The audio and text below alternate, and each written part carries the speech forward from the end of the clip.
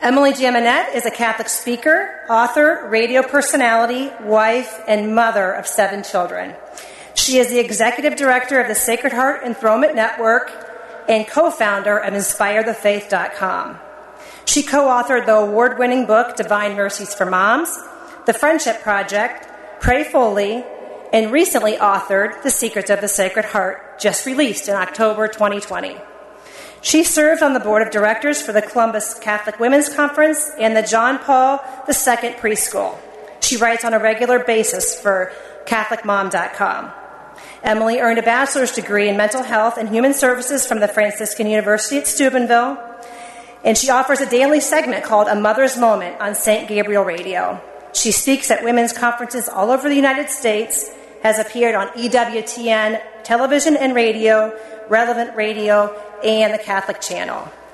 She and her husband, John, live in Columbus, Ohio, with their children. Please give a warm welcome to the Executive Director for Welcome His Hearts, Emily Jaminet.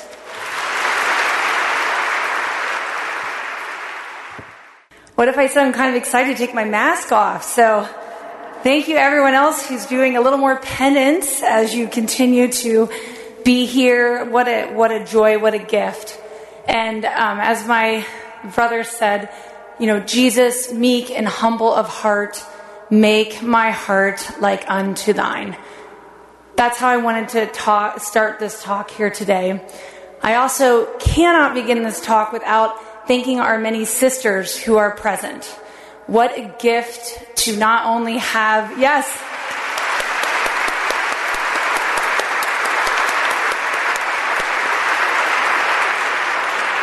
to not only be surrounded by the laity, the religious, the deacons that were present here today, but to have the prayers of the sisters, to have their physical presence is such a huge and tremendous gift. Now, a year ago, when I got that bright idea to write a book on the Sacred Heart of Jesus, who would have thought so much would change in 1 year? Who would have thought? Now, my dear 4th grader here reminded me that there are some good things. People are washing their hands more than ever before. That's super good, right? We are, there's some positive things taking place. But there's also some opportunities to notice that the darkness feels a little darker. And we have talked about that theme throughout the day. But I loved this past month on the Sacred Heart Hour when Father Stosh said, but as the darkness seems darker, the light gets brighter. And I think that's so true because each one of us can say this past year, we might have prayed with friends for the very first time. I've done more Zoom rosaries with people than I ever could have imagined. Getting together, praying, asking the Lord to be present is part of the fruit of this, what appears to be dark, but with Christ, it's so bright. Who would have ever thought that we would be gathered with an international presence on our live stream? That we have a way to share this message with other people. It's such a tremendous gift. But what I wanted to really touch with you, writing this book, Secrets of the Sacred Heart, the part that's really important is that you get to claim those promises. Because it's one thing for me to list all the promises of the Sacred Heart and tell you that these are the summaries of St. Margaret Mary Alacoque from the 1670s, that Jesus wants to penetrate your heart and he wants to give your families peace and he wants to bless you. But until you believe it and you begin to make that your prayer, everything's going to stay the same.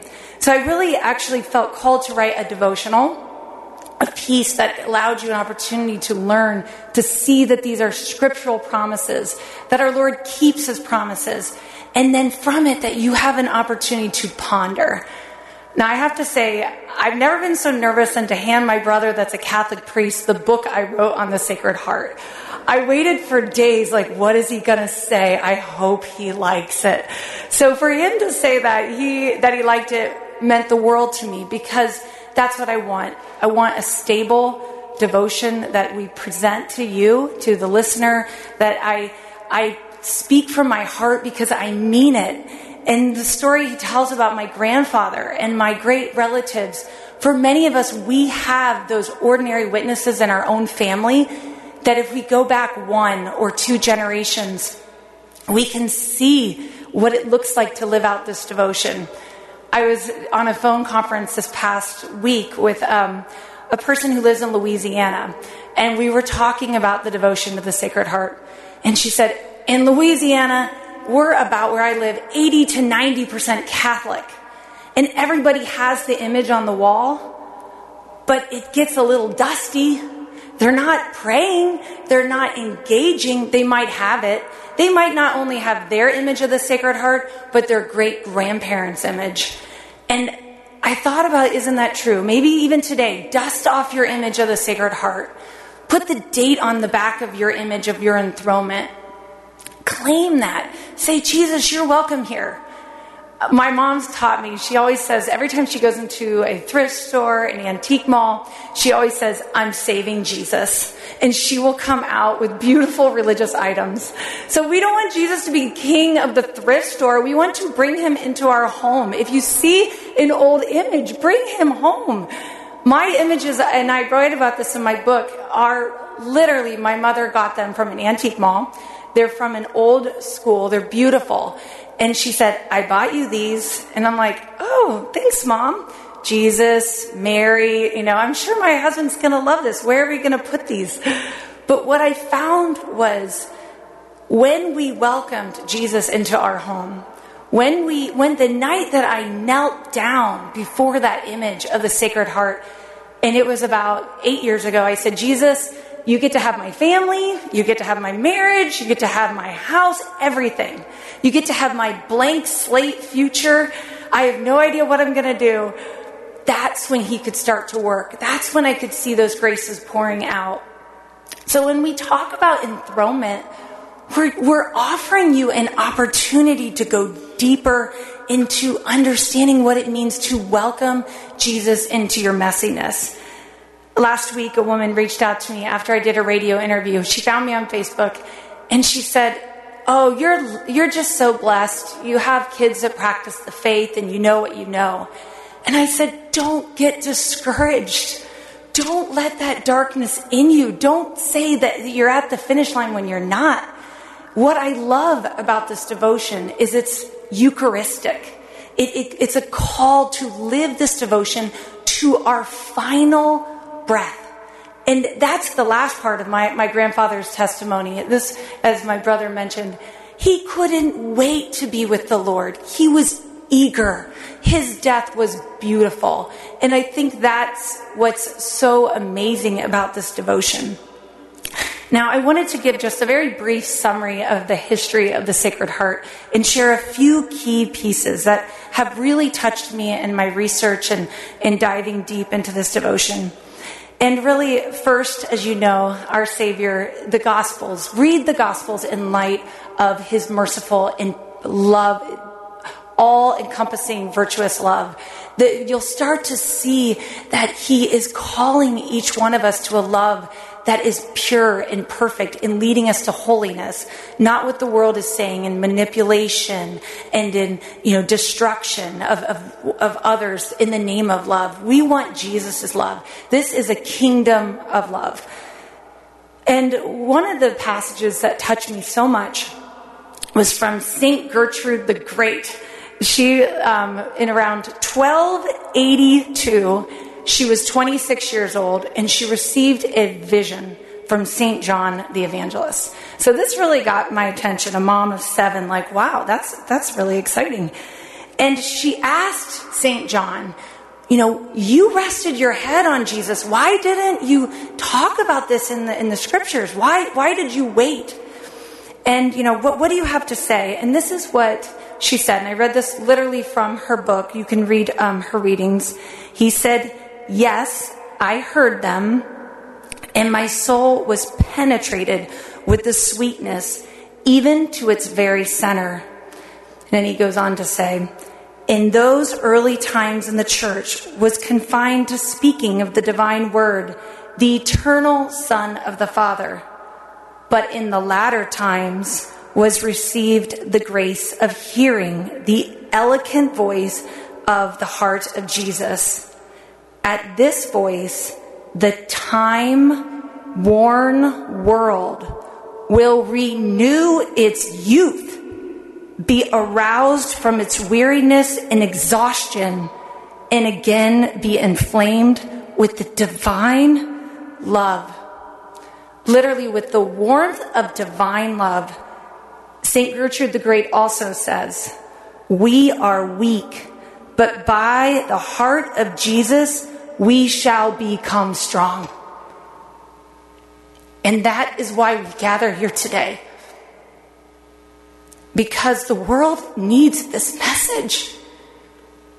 This message is not just for us and our beloved family. It's for the entire world to be renewed. We have to believe it can be renewed. And that is so important. And it's something to take to meditation and pray about. St. Margaret Mary Alacoque, who we speak about frequently, she's the great apostle of the Sacred Heart. In 1673, received those visions that we talked about from Jesus. And Jesus is literally saying, "My heart pours out with love." And people respond with indifference to me. Sounds very familiar to the times that we live now. She tells us devotion to the Sacred Heart is the last effort of the Savior to draw sinners to repentance and to give them abundantly sanctifying graces to work out their salvation. This is an opportunity of hope. One specific part of the promises of Jesus that are very, very touching is it says where the image of the most Sacred Heart is exposed and honored, you shall be blessed. And I think that's very important, that our goal is not just to get images in homes. That's a beautiful mission. But it's really to develop the honor piece, to help people see that personal relationship with Jesus. I think of the father of enthronement, Father Matteo Cromly. He had this profound understanding that families were being torn apart from modernism and secularism around 1907. A lot has changed since 1907. Look at the assault of the family. Now, he speaks about what he saw was the tearing apart of families through factory work, through farming, through excessive amount of work just to put bread on the table. And he said, we must help strengthen families to receive new graces, to be renewed and to be restored. So he came up with this idea of enthronement in the same chapel where St. Margaret Mary Alacoque received her visions of Jesus as he's traveling the world. He said that he had this profound understanding that if the image was installed on a throne in the highest place of honor in the house, so that Jesus as Lord could visibly reign in Catholic homes. That was the simple understanding. And the church has embraced this message worldwide, and beginning with the popes have embraced that message. In 1915, Pope Benedict XV told Father Matteo, "Nothing is more suitable to the needs of the present day than your empire of enthronement." And then, moving on, before that, Pope Pius X, right before that, said, when he said, "Do I have permission to promote this?" the Pope said, "No, my son. I command you to give your life to this work of salvation. It is wonderful work. Consecrate your entire life to this." So this message of coming here in a congress, in a gathering, to live out this devotion is so important. And what I had to reflect about, and what we all have to reflect about, is what is on our thrones at home? What do we put in our highest place? For many of us, it's maybe 50, 60-inch televisions. And what comes out of that throne? Now, I'm not saying you have to get a 50-inch image of the Sacred Heart, but I am saying, where is your images? Where do you go to pray and to be renewed and to be restored? This is such an important time. Father Cromly also says, Father Matteo also says, may our homes be another Bethany. I love that image. Another Bethany. Who lived in Bethany? Mary, Martha, and Lazarus. Now, for some of us, we feel a lot like Martha, right? We love that. I love Martha in the Bible. She's always working and forgetting to sit at the feet of our Lord. But he reminds us that he wants to come in as our friend. He wants to be invited. And the titles in which, when we associate this devotion, that touch my heart, is Jesus wants to be king of our homes. He wants to be invited as king, savior, friend. And recently I discovered protector and provider. Imagine if you stop thinking that you're making money, but that these gifts, everything comes from the Lord. And I believe that that is so true. Now, in Joshua 24, I think that the scripture that always lives in my heart, and that I hope lives in your heart, is that may somebody in your home proclaim, "As for me and my house, we shall serve the Lord." Because that's where this devotion begins, is that somebody in the home says that. Many people contact me and say, "But Emily, my husband is not Catholic. My kids are rebelling. It's not a good time for the Sacred Heart." And I'm like, oh, this is the time you need him. Even if it is just you clinging to those words, "As for me and my house, we shall serve the Lord." As for me and my house, Jesus comes as king. We want the kingdom of love in our home. We want the kingdom of love in our schools. We want the kingdom of love in our business. That is what our goal is to grow this kingdom. It's so, so very important. And when people reach out to me, I say, you are the one that steps forward. And sometimes they are. Sometimes they're the only one that participates in the enthronement. But the enthronement is a gift for you because you recite very special words in the prayers of the enthronement. And one of the words that you say is that there will be a time when we are not all able to gather here.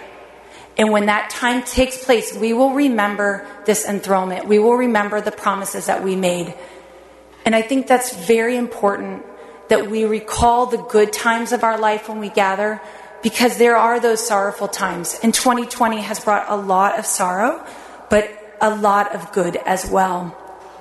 Now, I feel very passionate about the promises, about enthronement, because I've seen them lived out. And not just, as we mentioned, my wonderful relatives, my parents, my brother's vocation, but in very ordinary ways. What I like to tell people is there's a lot of little M's, little miracles, lowercase m's, that don't make the cover of the Catholic Times or broadcasting. But that's little m is your gift to know God is there. Just this past week, someone said, I received a blessing of connecting with a person that I lost touch with shortly after the enthronement. That was really important to me. Another person said, I was able to forgive a family member that so hurt me. I was able to move forward. Might not seem like a big miracle, but sure was a miracle for them because new graces came in their life. If you are struggling with addiction, your family members, your children are rebelling, this is the time to take that step forward. This is the time to offer enthronement as an opportunity. Walk them with it. Pray with them. We are no longer 1 or 2 or 3 or 4 missionaries. We are all given this opportunity to live and promote this devotion. And the testimony is that this mother's doing it. So it's so true. It's so important. And I think about the words even that my brother ended with, and I'm going to include this in our next newsletter if you're not already receiving it. Receive his love, return his love, and share his love. And just think, if that is our mission, if that is what we do the rest of our life, that surely is a worthy cause. That is exactly what we need to do. Now, as the director of Sacred Heart Enthronement Network, a couple of the things I want to share with you what we've done this past year is the reason why we are at welcomehisheart.com is because everyone can remember it. It's a friendly way to understand that that's our mission for you, is to welcome Jesus into your life. We've continued to receive more people each and every day. And what they are seeking are the 12 promises, the prayer of the Sacred Heart, and how to go about enthronement. So if you have an obstacle, if you feel unworthy, take the step forward. We are not for profit. We support anyone that finds us. These books that you received today were given by the gift of a benefactor who believed in this message of sharing it with others. One of the things we didn't want to do is create tables and selling and all of that. None of that is here today. If you would like, feel free to drop a donation and take an extra book or give it to someone else. But this is an opportunity to evangelize first yourself, to get yourself in heart with the heart of Jesus, and to share that with others. Now, I only have a few final minutes before we close this event. But the last piece that we can't not talk about when we talk about the Sacred Heart of Jesus is the gift of offering up a reparation. That is something in which will change your life. If you are feeling overwhelmed, like we heard in the gospel about the need for Jesus to restore you, to be able to give us this renewal that you're longing for, consider offering up your daily trials. Offer up all that is burdening you. If it's your job, if it's your parenting, if it's the mundane tasks of your life. And that's really what St. Margaret Mary Alacoque has taught us, is that we have the ability, as the world dethrones, to place Jesus on a throne and then to offer up our sufferings, especially for those who are suffering with loneliness or physical suffering. There is so much strength and value and grace that can be poured forth in our very simple and humble worship. So I am so grateful that we are able to be here. I feel free to message us at welcomeisheart.com. Let us know what you're doing to promote this devotion, how you want to connect with us, how you want to live this devotion. It's so, so important. But the world is definitely in need of this strength and grace and healing. And in your packets, we include all the 12 promises. So that's something that's very, very important that we deep dive into it. So again, thank you so very much. And we'll be concluding with the rite of exposition and benediction.